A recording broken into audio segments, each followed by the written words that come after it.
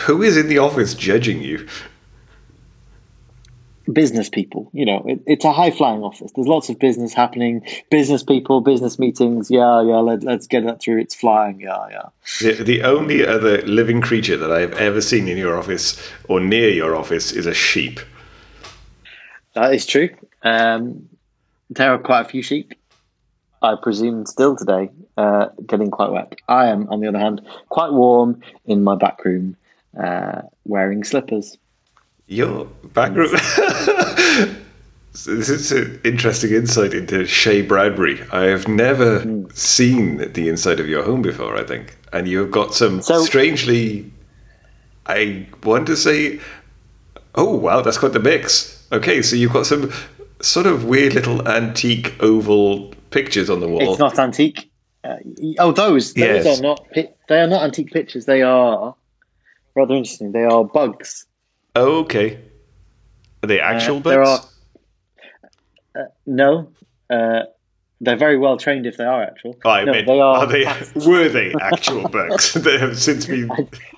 I do not believe so, given the size of some of them. There's also some more bugs on that wall. Okay.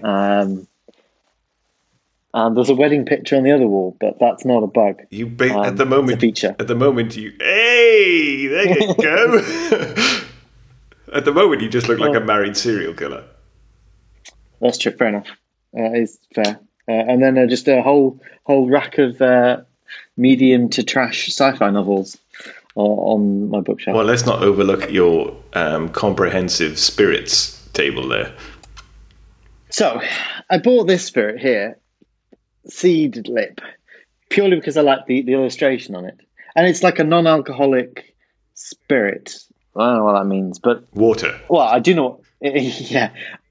It looks nice. You open it. I can only describe it as not even medicinal.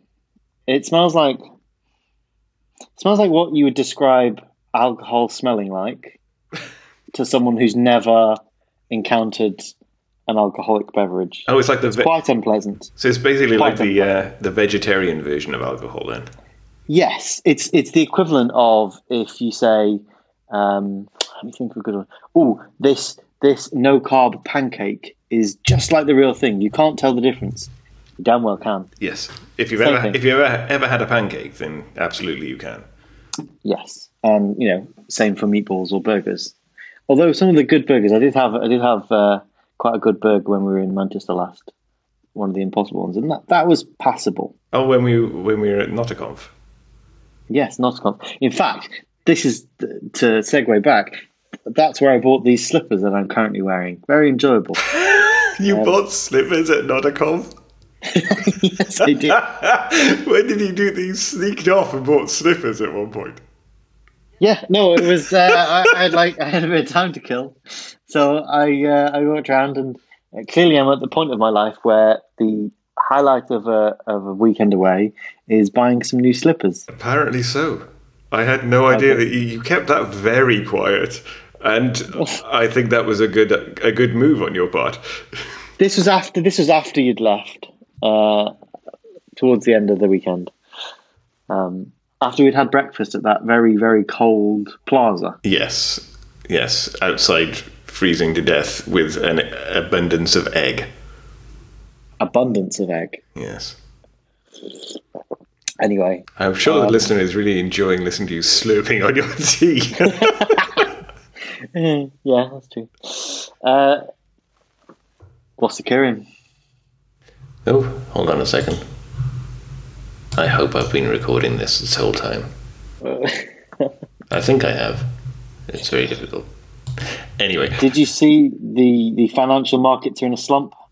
Apparently that's a bad thing, but I was trying to figure out how that would actually affect me, and... Investments? I don't...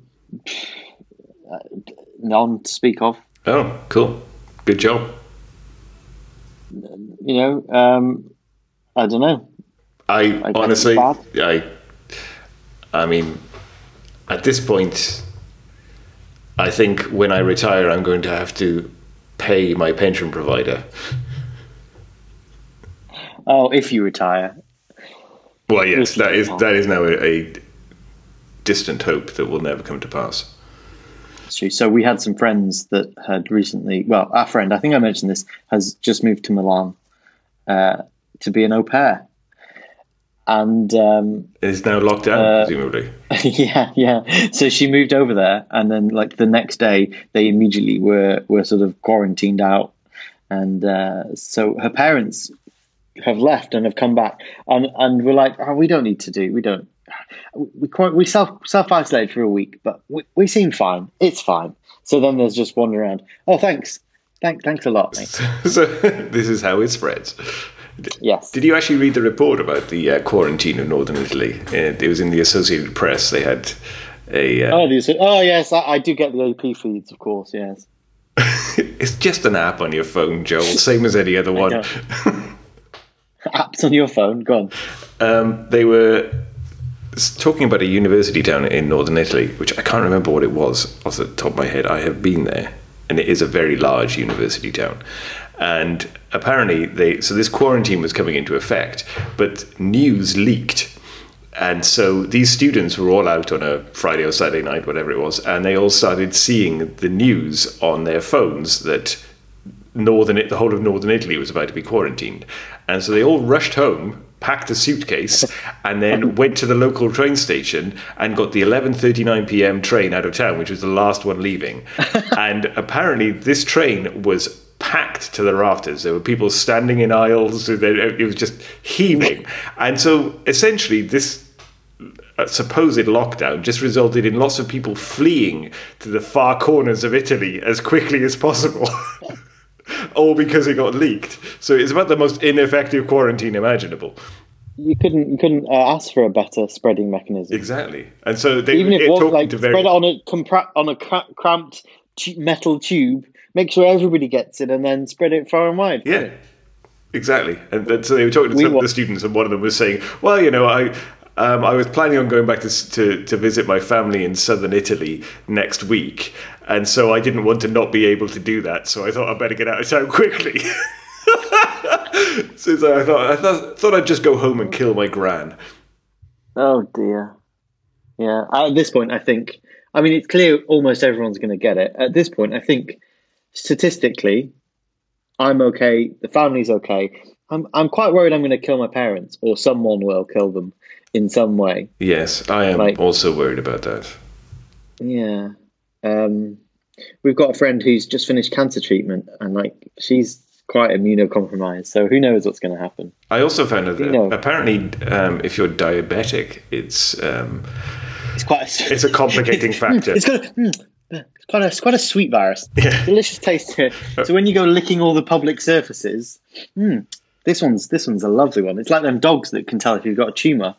You can tell if this surface has got coronavirus. It's got a slightly sweeter taste. I wasn't suggesting that coronavirus itself had diabetes, just that it's a complicating factor that can make you more vulnerable, which is bad news for Americans, given how many of them have diabetes. Clearly. It's terrible. We watched Contagion over the weekend, and I kind of regret watching it. Is that the Dustin Hoffman one? No, it's the there's Lawrence Fishburne. It's quite a wide cast. It's hard to describe who the main character is, other than a virus. Oh, Jude Law's in it, starring a virus. Starring a virus. Which is the classic one. It's the one that's shot up on the iTunes chart, because it is basically is it a Soderbergh? One of those. Oh, yes, it might be walkie-talkie people. Yeah. It's basically the current Corona in film form. It's okay. It's a good. It's technically passable. This is your go-to phrase for a film that you think is mediocre. No, I actually enjoyed it more than I thought I would. I know Gemma didn't enjoy it as much as she thought she would, so we probably met in the middle in these things. But it's passable. But I would not recommend it if you want to feel comfortable about the current situation. Fair enough. I like watching during election years in the US. I do enjoy rewatching Wag the Dog. Wag the Dog, what's that? Sounds like a charming film with a talking dog. Not at all. It's Dustin Hoffman and Robert De Niro, and essentially not to give too much away, it's an election year, or his plot. It's not to tell you everything that happens right up until the last moment, but it's essentially it's some sort of like election cycle, and one of the, I think it might be the incumbent, is in the not having a good time of it. I think he might have some scandal going on or something like that. And so they decide to engineer a war. But instead of doing the usual thing where they actually go to war, they fake it. They basically fake a war. They get like a film producer in, which is a Dustin Hoffman character, and they get him to sort of stage this on a sound stage and using visual effects, and then it becomes this whole thing where people think there's an actual war on, and they've got the very photogenic girl running through the wreckage of a city and all of that sort of stuff going on, and that's the whole premise of it, and it is actually very good. It sounds like a political version of The Producers.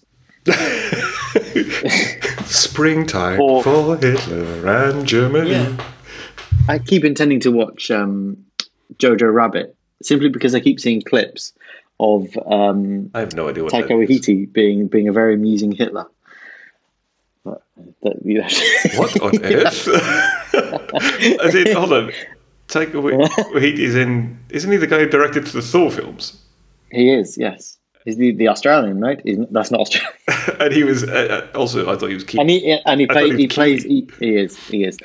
He plays an imaginary Hitler in a 10-year-old boy's sort of mind.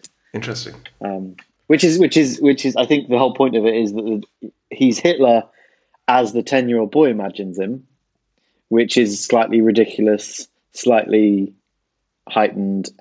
I don't think the film did very well, but from the clips I've seen, it seems quite funny.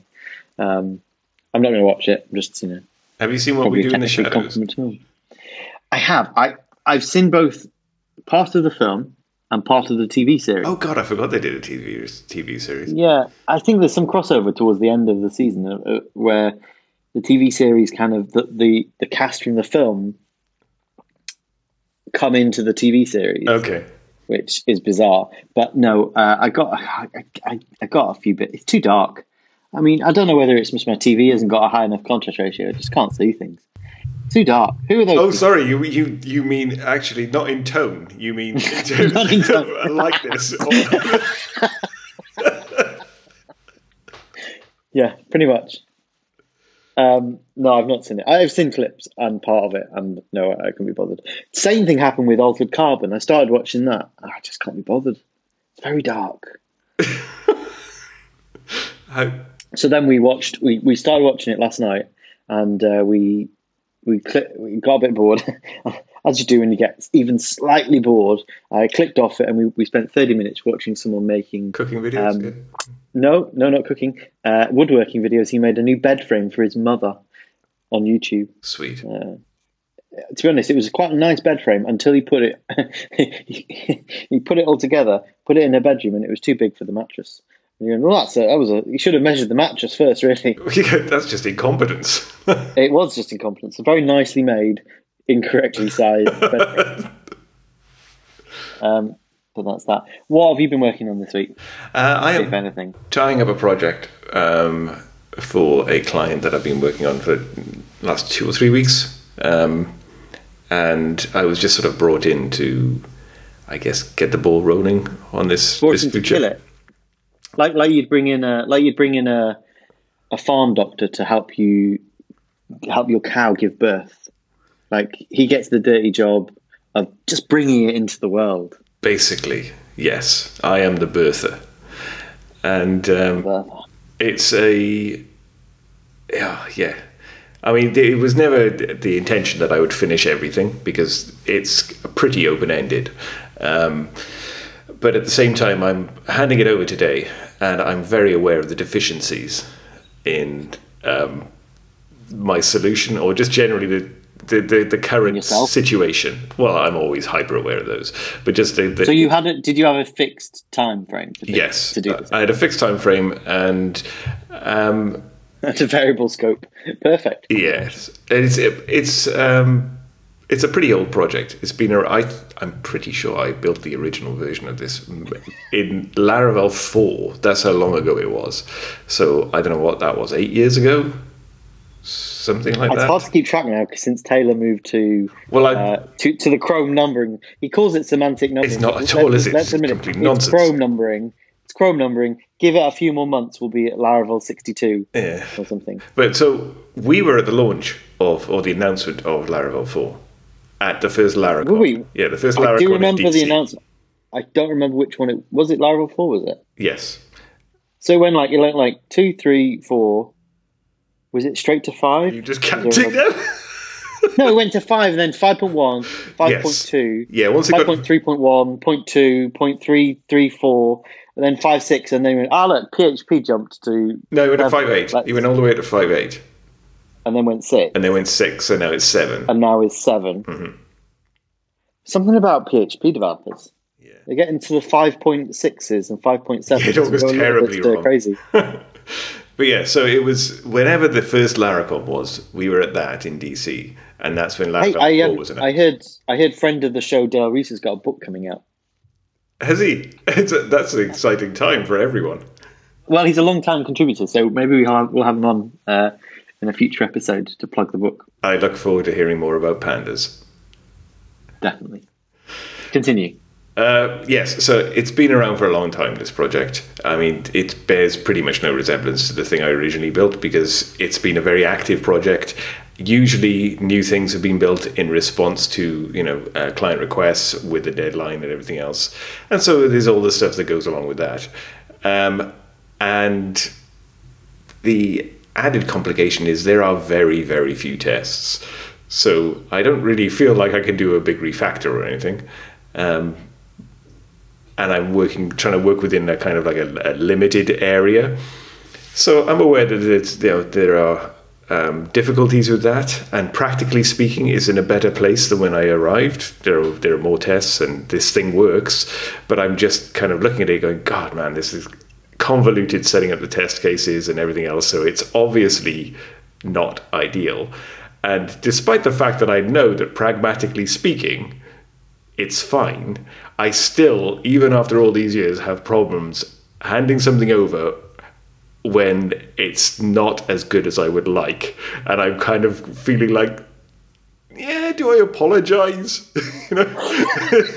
Give them a discount on the invoice. Yeah, I always feel guilty. But it's perfectly fine. They're happy. It was exactly what they brought me in to do. And like I said, it's in a better state than when I started, but still, it's something I really struggle with. It's a problem, but then again, if you only delivered things that you were totally happy with, nothing would get delivered, would it? See my side projects. But yes, exactly. I was going to say, perhaps that's why you've got such a plethora of successful side businesses. All right. Active. All right, Elon. All right. That was a bit harsh, that was. I came out way harder than it was. I've actually launched more side projects than you have. One. Yeah. I've actually launched one. What side project was that? Single story. Yeah, that's true. Fair enough. Happy days. So you had your, are we calling it a soft launch? Internal launch? Yes, it happened. To a certain extent, it's working. We've got, unfortunately, I have to go down to virus-bound London on Wednesday and Thursday. We have a demo with, I don't know if you'd call them a client. They're more of an incumbent's the wrong word, but like technical potential partnership with some very large group. We've got a demo with them on Thursday. No, and it is working. These are the people you talked about indiscreetly last week. Yeah, which I'm sure you edited out. I don't know. No, not at all. I know you can never be bothered to listen to it, so I just left it all in. So we've got a meeting with them on Thursday. It's working to a point where I've got a demo. We've got a script of like what we're going to demo, and it's kind of working. I'm currently going through and fleshing out all those, the niggly bits, the stupid little things that. The final 99%. Yeah, so it's like the first 90% takes 90%, the last 9% takes another 90%, and the last 1% just never happens. So At the minute, I'm doing all the niggling things that kind of have to exist, such as the ability to invite someone to a team, or the ability to see the original file name, or download the original file, or stupid little things. You don't need to invite someone to a team. It's fine. So it's working. It's, to be honest, I don't know, when it crosses over that threshold, I think you've seen it before when you're working on projects, and it goes from being just you working on it to seeing other people using it. And it turns from what started out as sketches in your notepad and flat markup and rough HTML and just sort of demo components and sort of an API. And then suddenly you see people actually using it, and it kind of gets a little bit, hang on a second, this doesn't really work. You know this, that under the hood, this is all just PHP and JavaScript, and I'm sure this can't actually be a real thing. I'm interested. Have you done any actual user testing? So yes, this is what the internal launch was for. The internal launch went to their studio team. Mm-hmm. And when we say internal, I mean, user testing is mostly a case of the biggest feedback we got was they want one of the core UI elements they would prefer in a dark color scheme, was like the key thing, which is doable. And I can see the argument. It's working. Yeah. I mean, the user feedback is, can we do this? Can we do X? And mostly it's a case of yes, but not for launch. Fair enough. I mean, with regard to user testing, I was thinking more the whole thing where you basically get somebody in a room and you are behind. Have you ever done that? Not in person. I did some work for, what's the name of that company? Big jolly guy. He does a lot of accessibility talks. Oh, Jacob Nielsen. Yes, Nielsen. Wow, I pulled that out my ass. Well done, well done. I did a load of work for them. I spent about 6 to 9 months on a huge accessibility project. Oh, really? Yeah, back in... This was quite a while ago now. I'm pretty sure it was either... I think the backend was Laravel, and there was a bit of Expression Engine in it. Well, that doesn't sound awful at all. No. It went quite well. I mean, I did most of that's, to be honest, this is where the original, do you remember my original charge plugin for Expression Engine? Mm-hmm. That's where it came off the back of the billing aspect, which I built for the system that they built for them. All right. So the core system was in Laravel, and then there was like a normal, pay for a session and such, and that was in Expression Engine, which was their main site. And I built charge off the back of that. Anyway, yeah, so I worked with them, and we did a bit for that, and it was just so painful. So painful. Have you ever done it? I have. And so it wasn't a fancy setup where, you got a one-way mirror and all that business. We literally had some users there, and we were kind of stood behind being quiet. That was basically it. And so well, yeah. So they'll be doing something, and you're standing behind them like, why would you do that? but silently, so as not to influence them.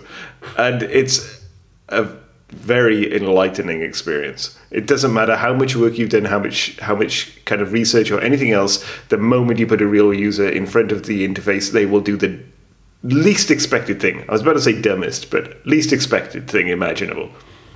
Someone said you can't make to call an interface dummy proof, idiot proof. To call an interface idiot proof underestimates idiots. Mm-hmm. And I can completely. So our key thing with user testing is works on my machine. It's mine. I think you should put that in the copy, the marketing copy. Yeah. So we worked on the script. We wrote demo script. So I'm working through the demo script. Each of the things. Most of the stuff left is to do with team and administration stuff. But then that's going to turn into a screencast script effectively. Yes, so I've been practicing my screencasts. I've already recorded a few. I think I might have mentioned this. It took me like an hour to do an 8-second loop.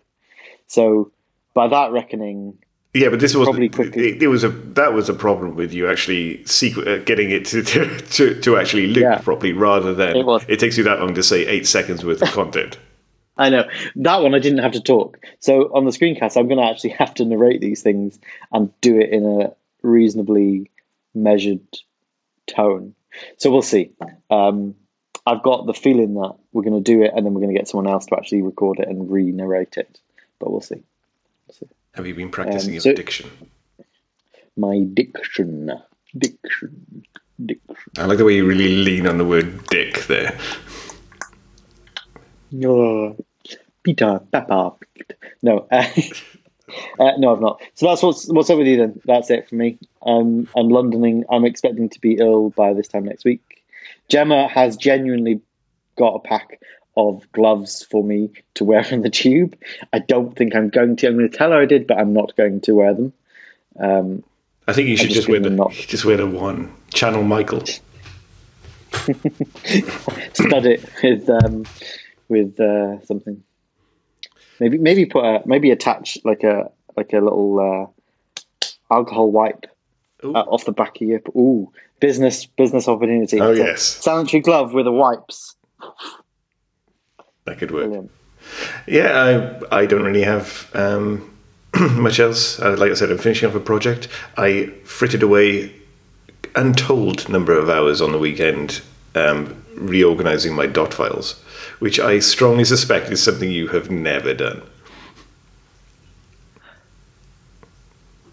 I've never done that. No. And I have no motivation to do that. Is this off the back of your Chrome adventure? It is partly that. It's it's two. You're going to have a hell of a job editing this episode down.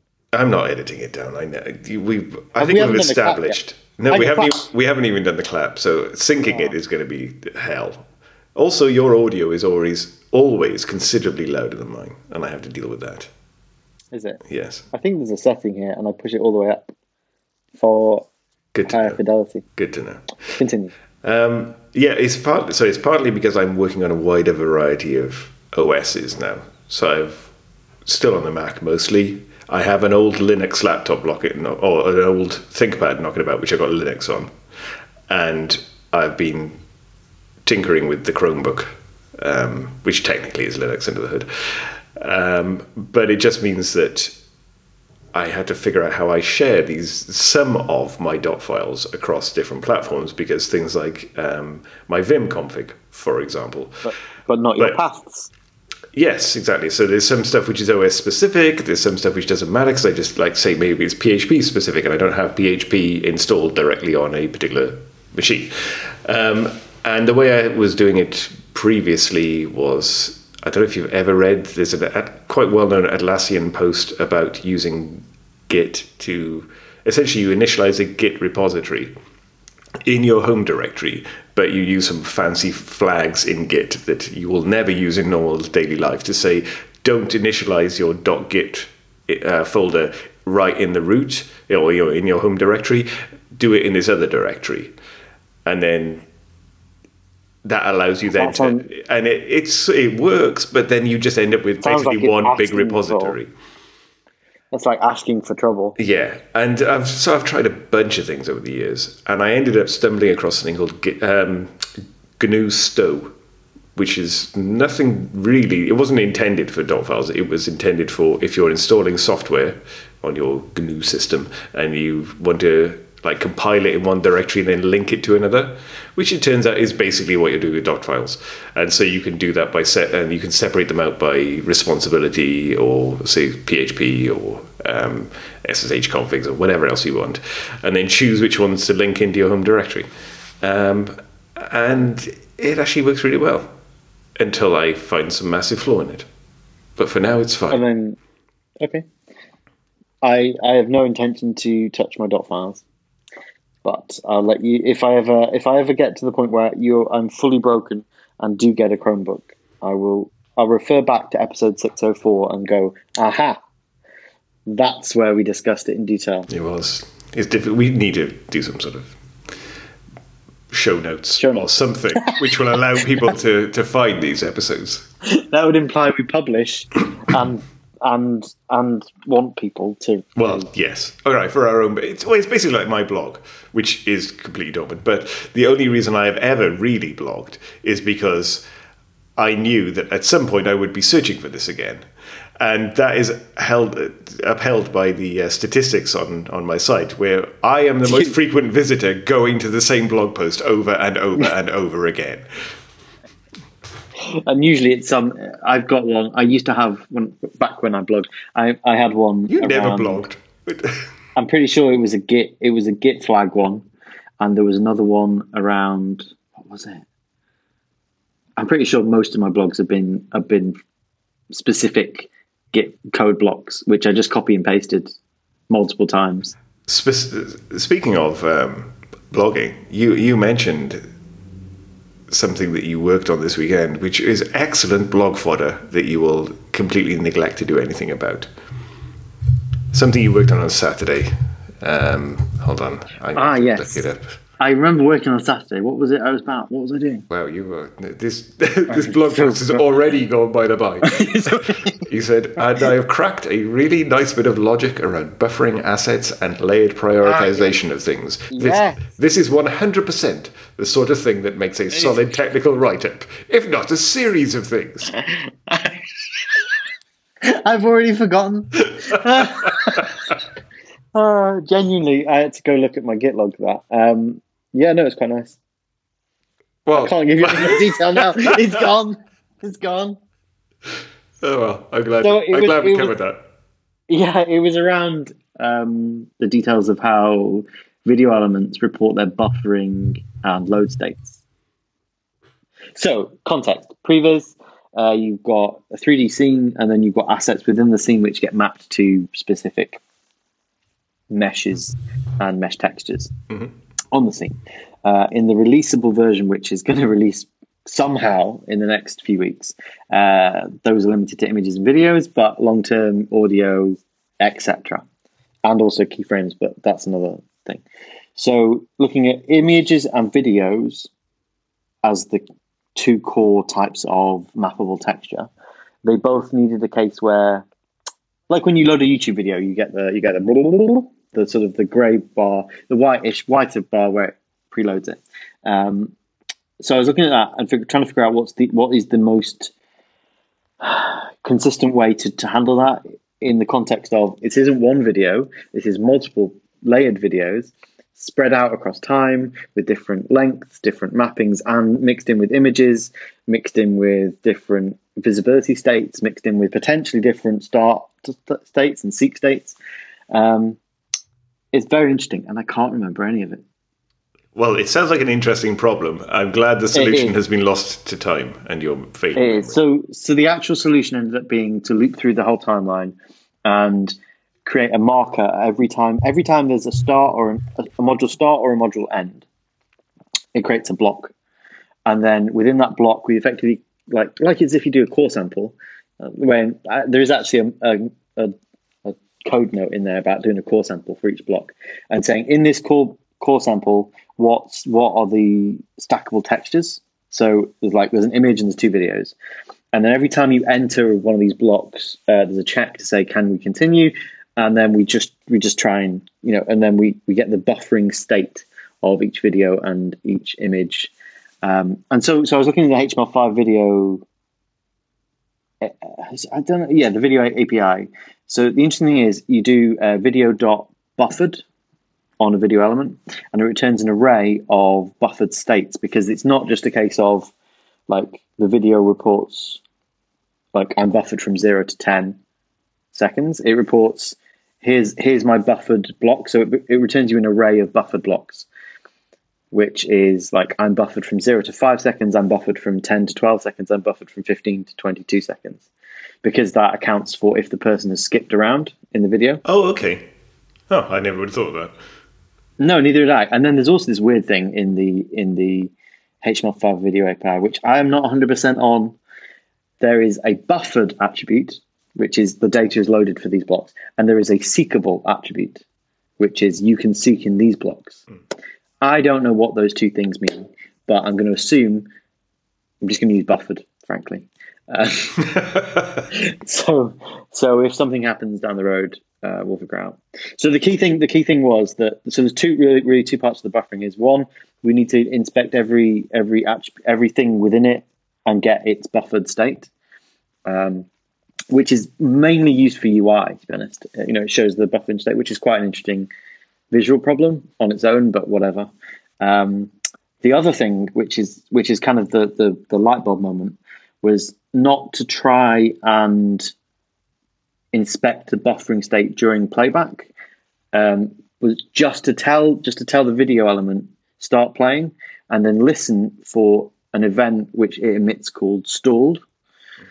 And when it emits a stalled event, it says, I haven't got the next data block, I've stopped playing, but we'll restart playing, effectively. So we listen for a stalled event on the video playback, and if it stalls, we then pause the rest of everything in that stack. Actually, to be honest, we increment a counter, a stalled count. So like if you've got 3 videos, one of them and 2 of them stall, say, we increment the count up twice. Mm-hmm. And then when one of them unstalls, we decrement the count, but keep it in a paused holding state. And when it gets back to 0, you run it again. Yeah. So it's quite a nice little thing. I've already forgotten most of it.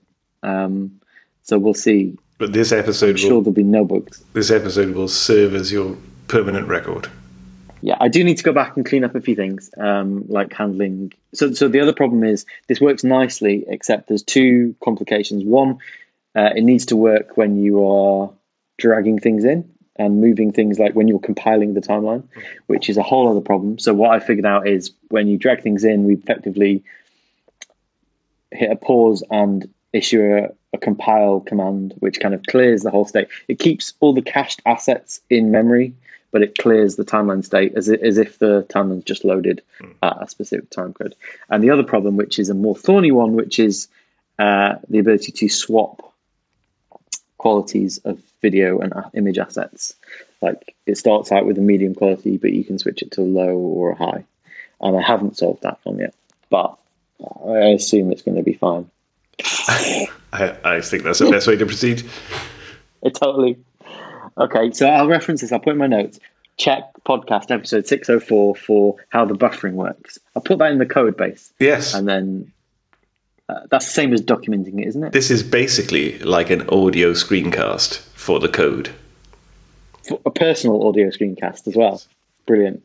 If you could, I'll put a link to the show notes in the header of the file. Perfect. We're golden. There you go. Perfect. Right, well, I mean, I think we should have driven away our only remaining listener by this point. So should we call it a day? Friend of the show? Yes. Yes, let's call it a day. All right. Clap. You're not clapping. Oh, okay. You look like you're swatting flies. Okay. Done.